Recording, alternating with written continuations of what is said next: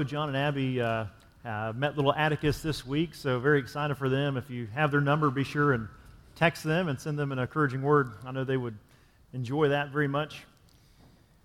Well, our trip through the servant songs reaches its climax this morning in Isaiah 52:13 through 53:12. If you have your Bibles, you would be well to open up there this morning.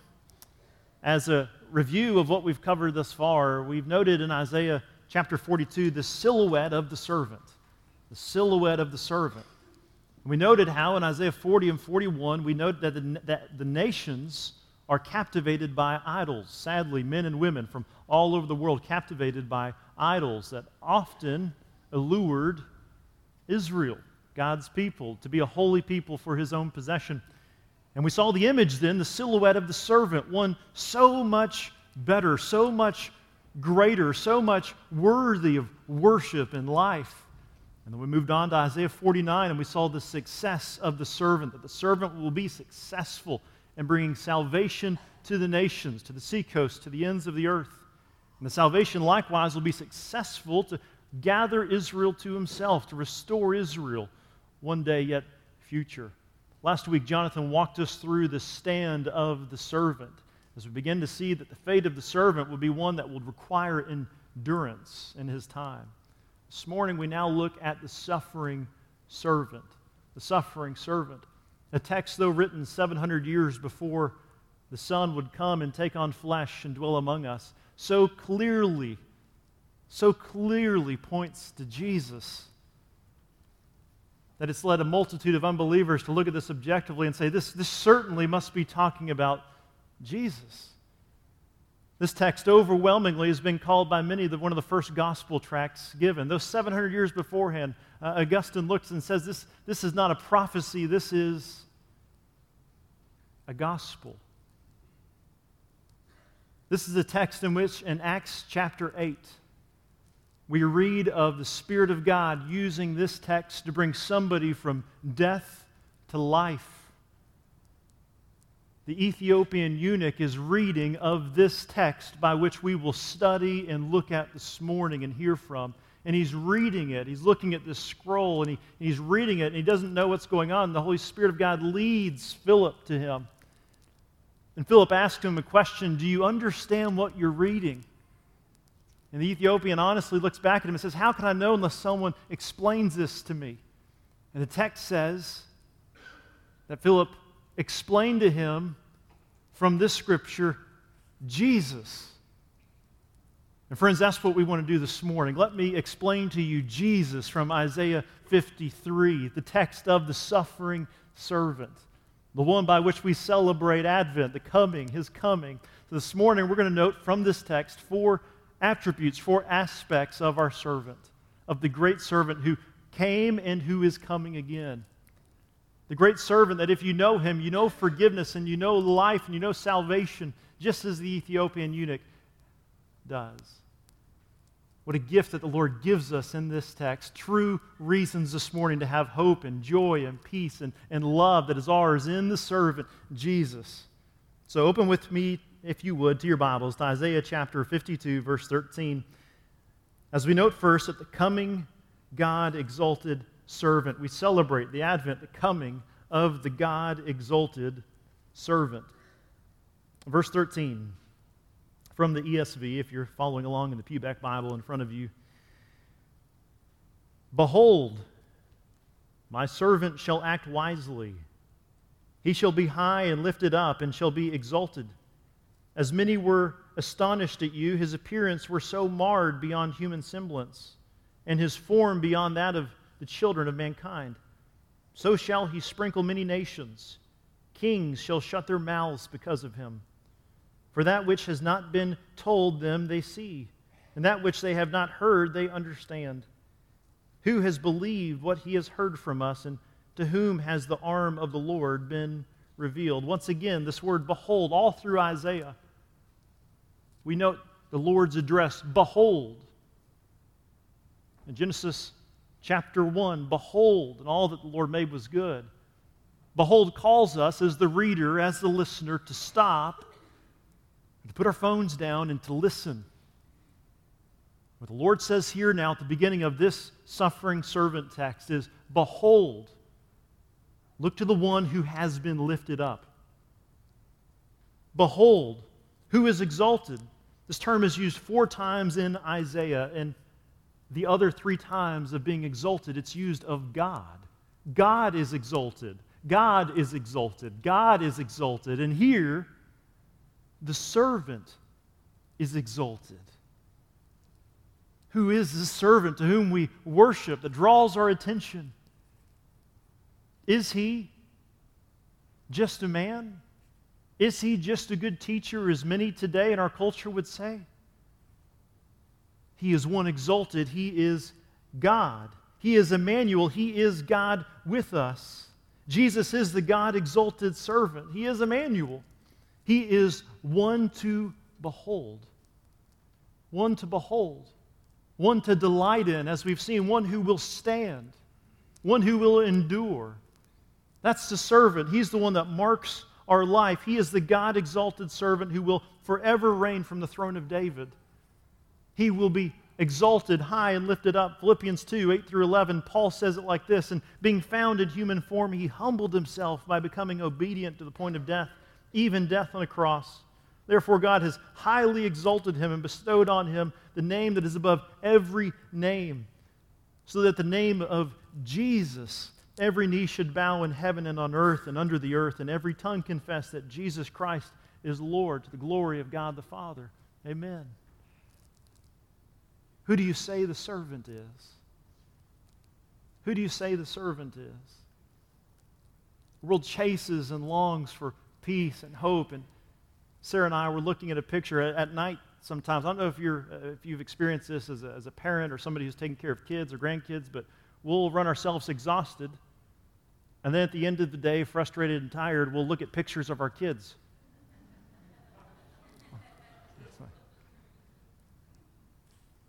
And we're looking at this picture of Matthias, who was in his high seat, and he was watching. We had him in front. We were kind of watching a little movie, and he was eating chocolate. And his face was covered. His hands were covered. And he just had a look of bliss on his life. And I said, Sarah, he's going to be chasing that experience for the rest of his life. Joy and peace and hope and love there with his family. And yet in the servant, the one who is exalted high and lifted up, in this servant, we have true peace, eternal peace. We have true hope to stake our life. We know true love sent from the Father, come in a manger, a weeping baby who would live a sinless life, fulfilling all righteousness, would be high and exalted, yet after suffering would take place. The text says in verse 1, "And to whom has the arm of the Lord been revealed?" Let me read a couple texts here. Look at Isaiah 50, verse 2. Look back to Isaiah 50, verse 2. This hand-arm language is used multiple times here in chapter 49 through 52. So I want to read it so we can make sure we can capture some of the significance here. Notice the arm and hand of the Lord. In Isaiah chapter 50, verse 2, "Why when I came was there no man? Why when I called was there no one to answer?" This is the Lord speaking. "Is my hand shortened that it cannot redeem? Or have I no power to deliver? Behold, by my rebuke I dry up the sea, I make the river a desert. Their fish stink for lack of water and die of thirst." This power of the hand of the Lord. Look to Isaiah 51, verse 5.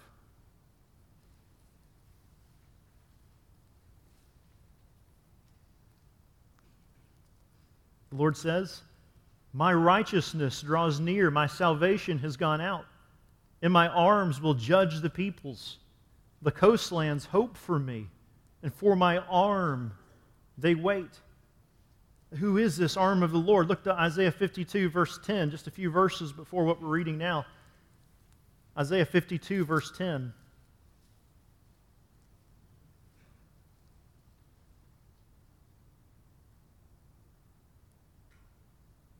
Lord has bared His holy arm before the eyes, bared His holy arm before the eyes of all the nations, and all the ends of the earth shall see the salvation of our God. So who is the arm of the Lord? The arm of the Lord is the servant.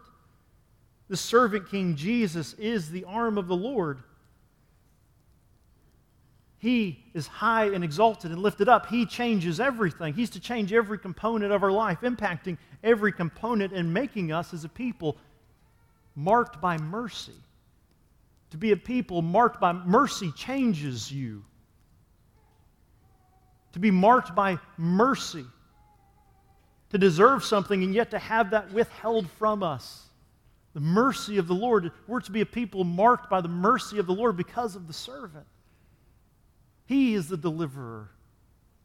This is such good news for you and for me. Mercy marks us and mercy changes us. The pastor and missionary, Dr. William Carey, he got struck with illness. In near death, he was asked by one of the ones taking care of him, what text would you like preached at your funeral service? Which is a pretty humble question to be asked.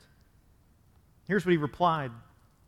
Oh, I feel that such a poor sinful creature as myself is unworthy to have anything said about him. But if a funeral sermon must be preached, let it be Psalm 51:1. Have mercy on me, O God, according to your steadfast kindness. According unto the multitude of thy tender mercies, blot out my transgressions. And then upon his tombstone, he had in his will this to be engraved.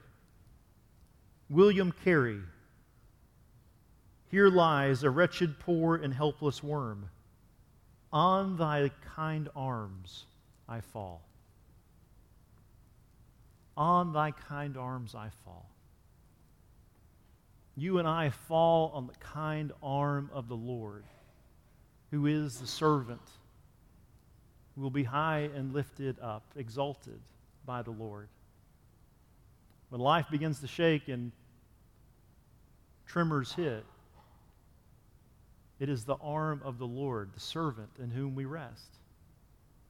He gives us hope. He gives us joy in all of life, and that is the good news of Advent. Secondly, we note and we celebrate the coming of the grief-bearing servant. He is the grief-bearing servant. Isaiah 53, 2-6. The coming of the grief-bearing servant. As I read for us verse 2-6, I want you to note the first person plurals, the we's and the ours.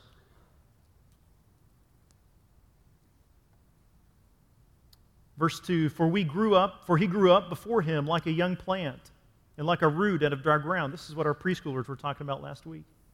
He had no form or majesty that we should look at him, and no beauty that we should desire him. He was despised and rejected by men, a man of sorrows and acquainted with grief. As one from whom men hide their faces, he was despised, and we esteemed him not. Surely he has borne our griefs and carried our sorrows. Yet we esteemed him stricken, smitten by God, and afflicted. But he was pierced for our transgressions. He was crushed for our iniquities. Upon him was the chastisement that brought us peace. And with his wounds we are healed. All we like sheep have gone astray. We have turned every one to his own way. And the Lord has laid on him the iniquity of us all. From God, exalted servant, now to the servant's humiliation and suffering. How wrong the people were. How wrong the multitudes were. I look at this text. We look at this text 700 years before the Messiah. We noted how yearning they looked for him to come again and again and again, generation, birth after birth after birth. And he comes. And part of me looks at it with judgment and say, do you know what you did to him? But apart from the Spirit of God, if we were there, would we not have joined them? Would you not have joined them?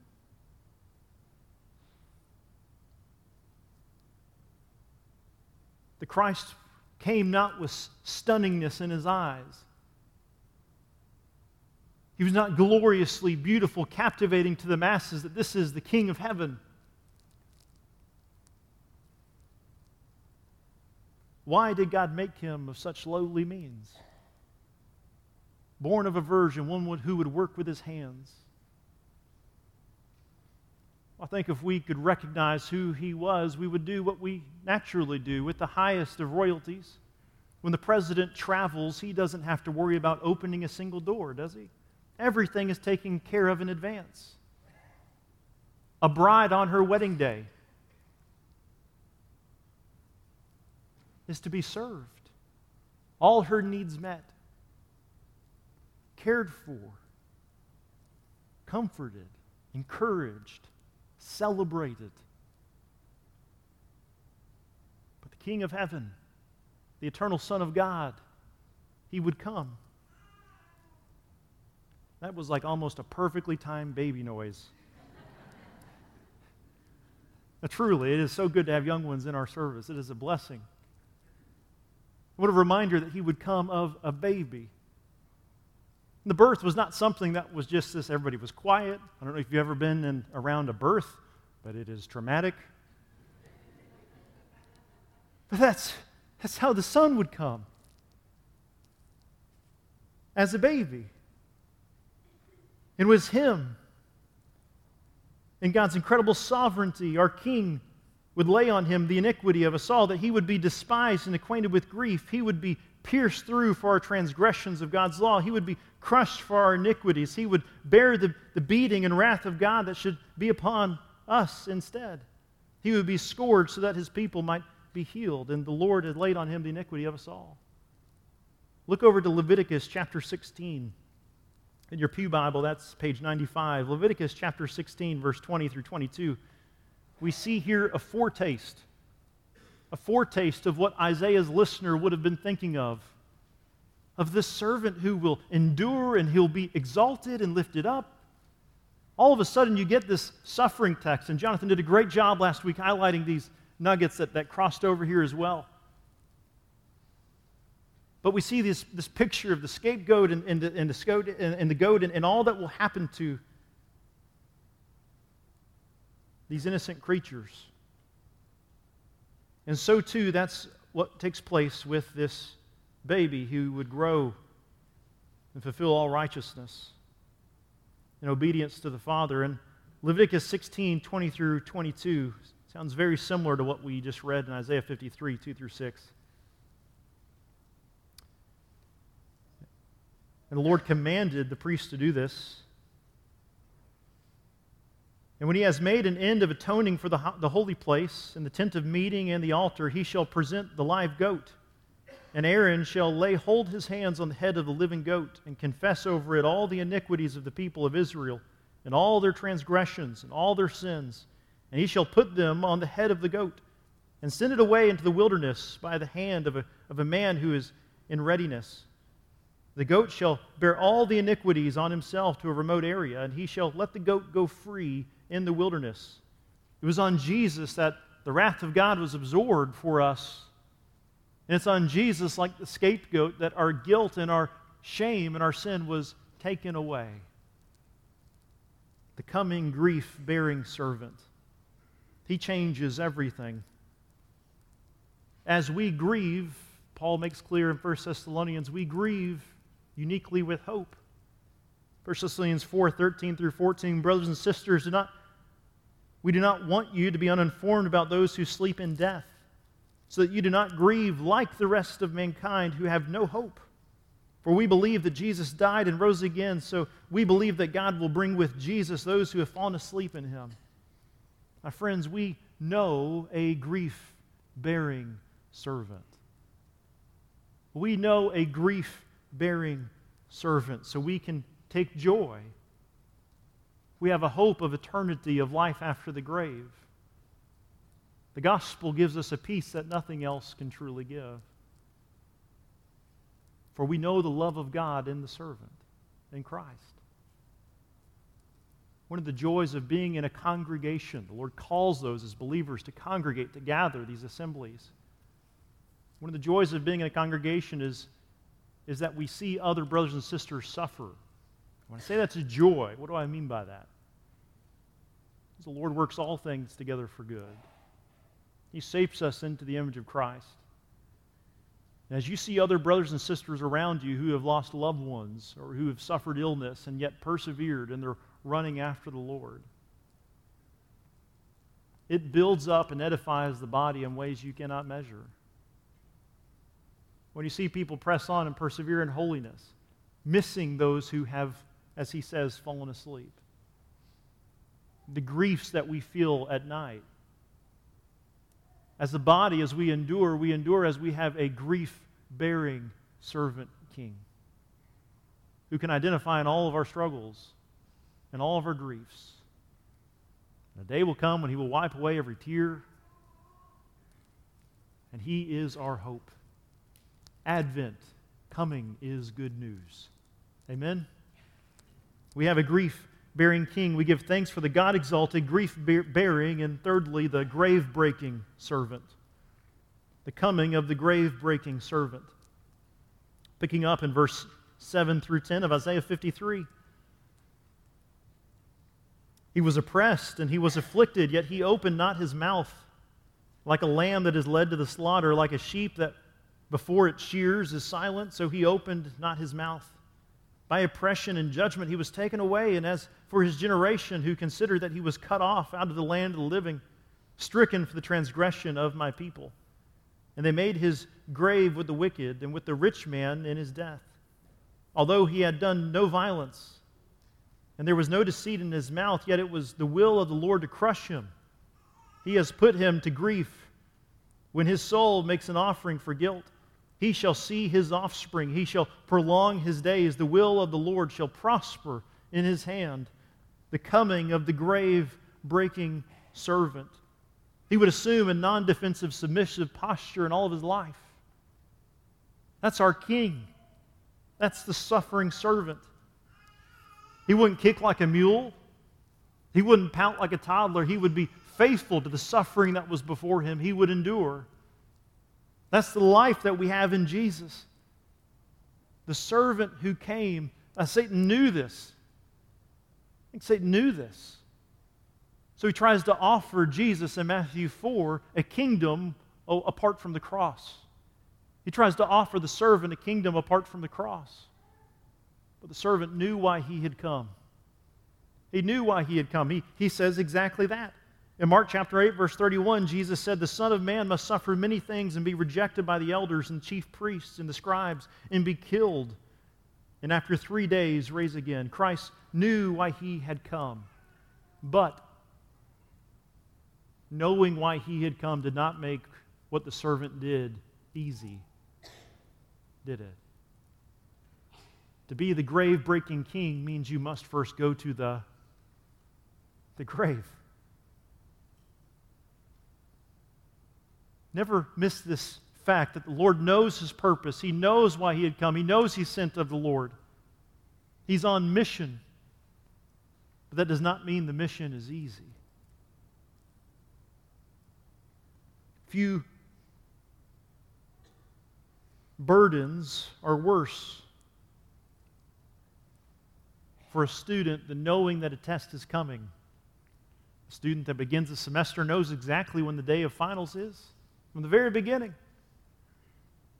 When I was a student on syllabus day, that was the only thing I think I listened to. I knew that day was coming, but it didn't make the task easier. Matter of fact, as time went by and I got closer to the realization that who I was and what I knew was going to be exposed became perhaps even more frightening. The servant who faced the greatest burden ever known to man would, for the glory of God, the accomplishment of his mission, look death in the eyes and bear the coldness of the grave. He was cut off from the land of the living for us in obedience to the Father. The gospel and the good news, because the grave-breaking king is to, my apologies for the pun, but to break into every component of our life. Every component of our life is those that rest in and abide in Christ and want to follow after Christ are to have the gospel, the good news, to have Jesus break into every part of it. Beginning and personally and therein in our homes, in our domains. Is the gospel, is Jesus, is the servant, is the beauty of the servant breaking into my home. What a question to ask ourselves this morning in this time of coming. I was talking to Bobby Austin, our student pastor. He does a great job. He said one of the most discouraging things in being a minister, one of the joyful things is seeing students begin to understand the gospel. He said one of the most discouraging things can be when those students don't take the gospel home with them, when it doesn't impact how they relate to their parents, when they choose to dishonor their parents even though they claim now to know the servant, to know Jesus. And how similar is that for us, though, as adults, isn't it? To have the servant break into our homes as adults, to impact how we walk through our days, how we treat those we love, to impact our relationships and our responsibilities in every area. The grave-breaking servant is worthy of our lives, and this gives us gratitude and hope. For all of our lives and all of our routines, we are to be a people marked with hope. This means we're different. You and I don't have to lobby for position in the world because our identity and our value is in the servant who broke out of the grave. By the power of the Spirit, this is our life. He is our life and our hope, and our identity is in Him. But how quickly we need to remind ourselves of that every week, don't we? I am secure in Christ. The servant is my life. He suffered and died that I might not. That's good news. That's true hope and peace and joy in our lives. The servant was sent to make us righteous. So now the joy that I have as a believer to walk that out in my life, to rest in Him and to abide in Him and to serve Him and to be joyful in Him and to seek forgiveness and to walk in how He's adopted me now to live and to walk and to live how the Lord has adopted you. And He's made us family in Jesus. The servant who broke from the grave, this us and the ours, it's not so I can do my own individual walk, but now also I do this walk with a body, with a congregation that loves me and cares for me and wants to hold me accountable in my walk with the Lord, to help each other walk together, to weep together, to celebrate together. That's the goodness of Advent. That's the goodness of the coming of Christ. That's our hope. By the Spirit, may we always aim to walk in the newness of life. Aren't you glad your identity is not in how the world judges identity? But your identity is received in the servant. Your identity is in the servant. Think about that. My identity is in the servant. Not in my business card, not in my degree. My identity is in the servant. I am hidden in Him. Remind ourselves of that regularly, because I forget it quickly. We rejoice in the coming of the God-exalted, grief-bearing, grave-breaking, and fourthly, the great justifying servant. Oh, this is good news. The great justifying servant. The coming great justifying servant. He has come, and He will come again. Verse 11 through 12. Out of the anguish of his soul he shall see and be satisfied. By his knowledge shall the righteous one, my servant, make many to be accounted righteous, and he shall bear their iniquities. Therefore I will divide him a portion with the many, and he shall divide the spoil with the strong, because he poured out his soul to death and was numbered with the transgressors. Yet he bore the sin of many and makes intercession for the transgressors. What are the results of the servant's sacrifice on behalf of his people? Well, it is finished. For the exalted servant, he has finished the task. Lives of righteousness and joy. You realize this in our faithfulness, in our gathering together as a body, in our walking out the good works He's prepared us to do. We don't add to what Christ has accomplished in His righteousness. We receive the righteousness.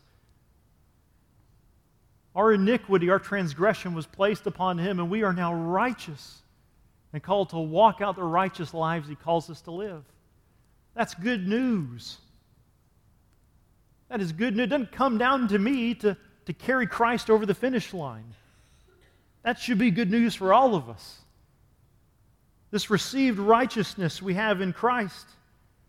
It is finished. What is finished? What is finished when the Lord makes that declaration? He came on mission. He did everything He came to do on the earth. He fulfilled all righteousness, all the demands of the Scriptures. And He gave up His last breath. Bodily, He died as a human being dies. Just as our souls did not die, His soul did not die. In divinity, the Lord did not die. Divinity cannot die. But bodily, He tasted the fullness of death. For us, the coming of the great justifying servant, He finished well. What do we long to hear? What does every believer long to hear? Parents, this should be what we long for our children to hear. This should be what we long to hear more than anything imaginable. Well done, my good and faithful servant. Listen, that can be said of us because of who? Because of the servant. The servant ran well, perfectly, holy, purity. And He bore our sins on His body on the tree. You are forgiven and justified before God. You are made holy and pure believer in Jesus Christ. That's good news. That's the best news.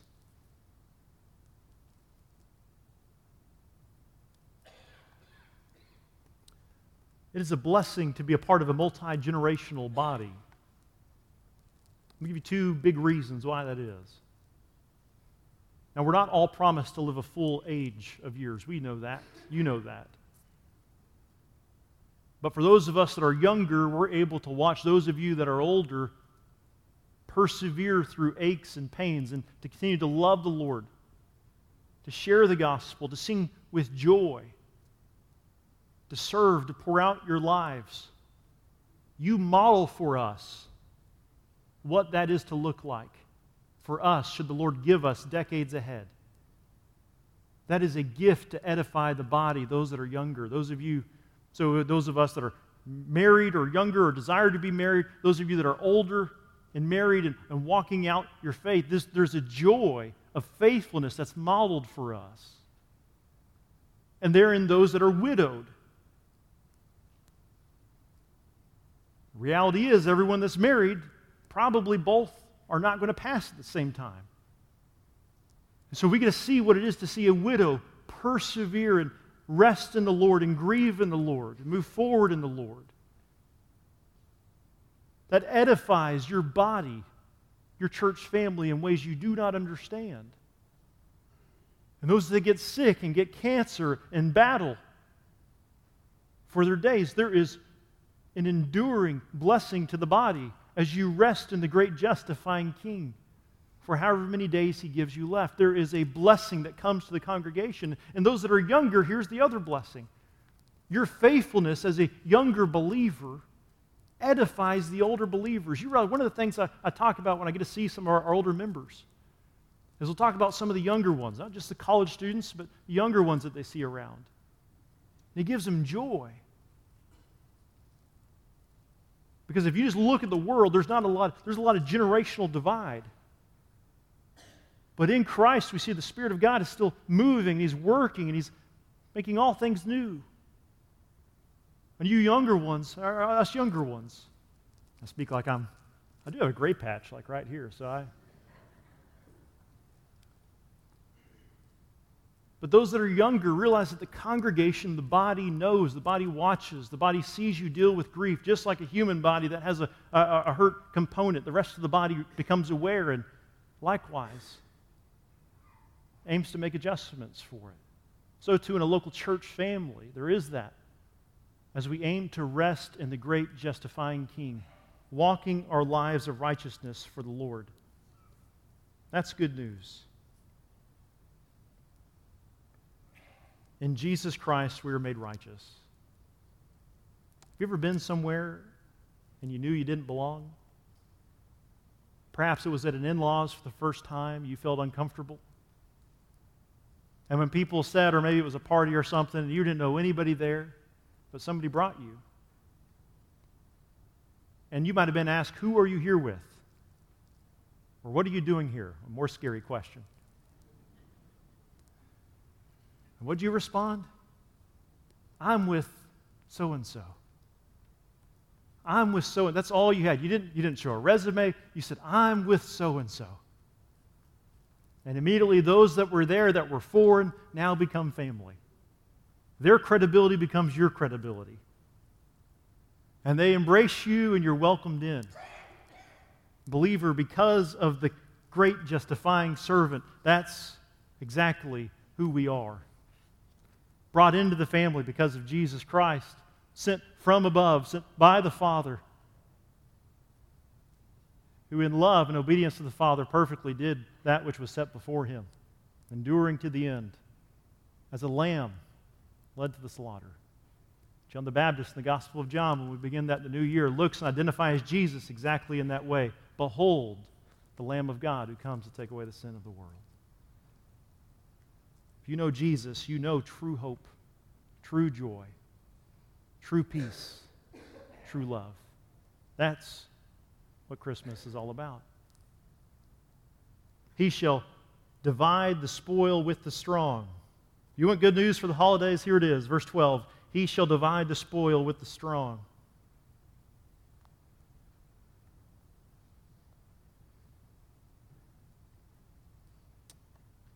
What we see here is a victory parade. He has led us free from captivity to sin. And He has brought us free, and He marches over us as victors. We are the spoil that Christ has merited.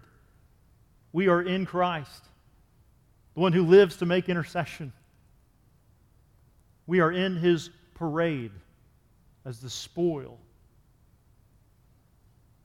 of war. He's our life. Our servant Jesus has intervened for us. He's our hope. He's our purpose. He is our King.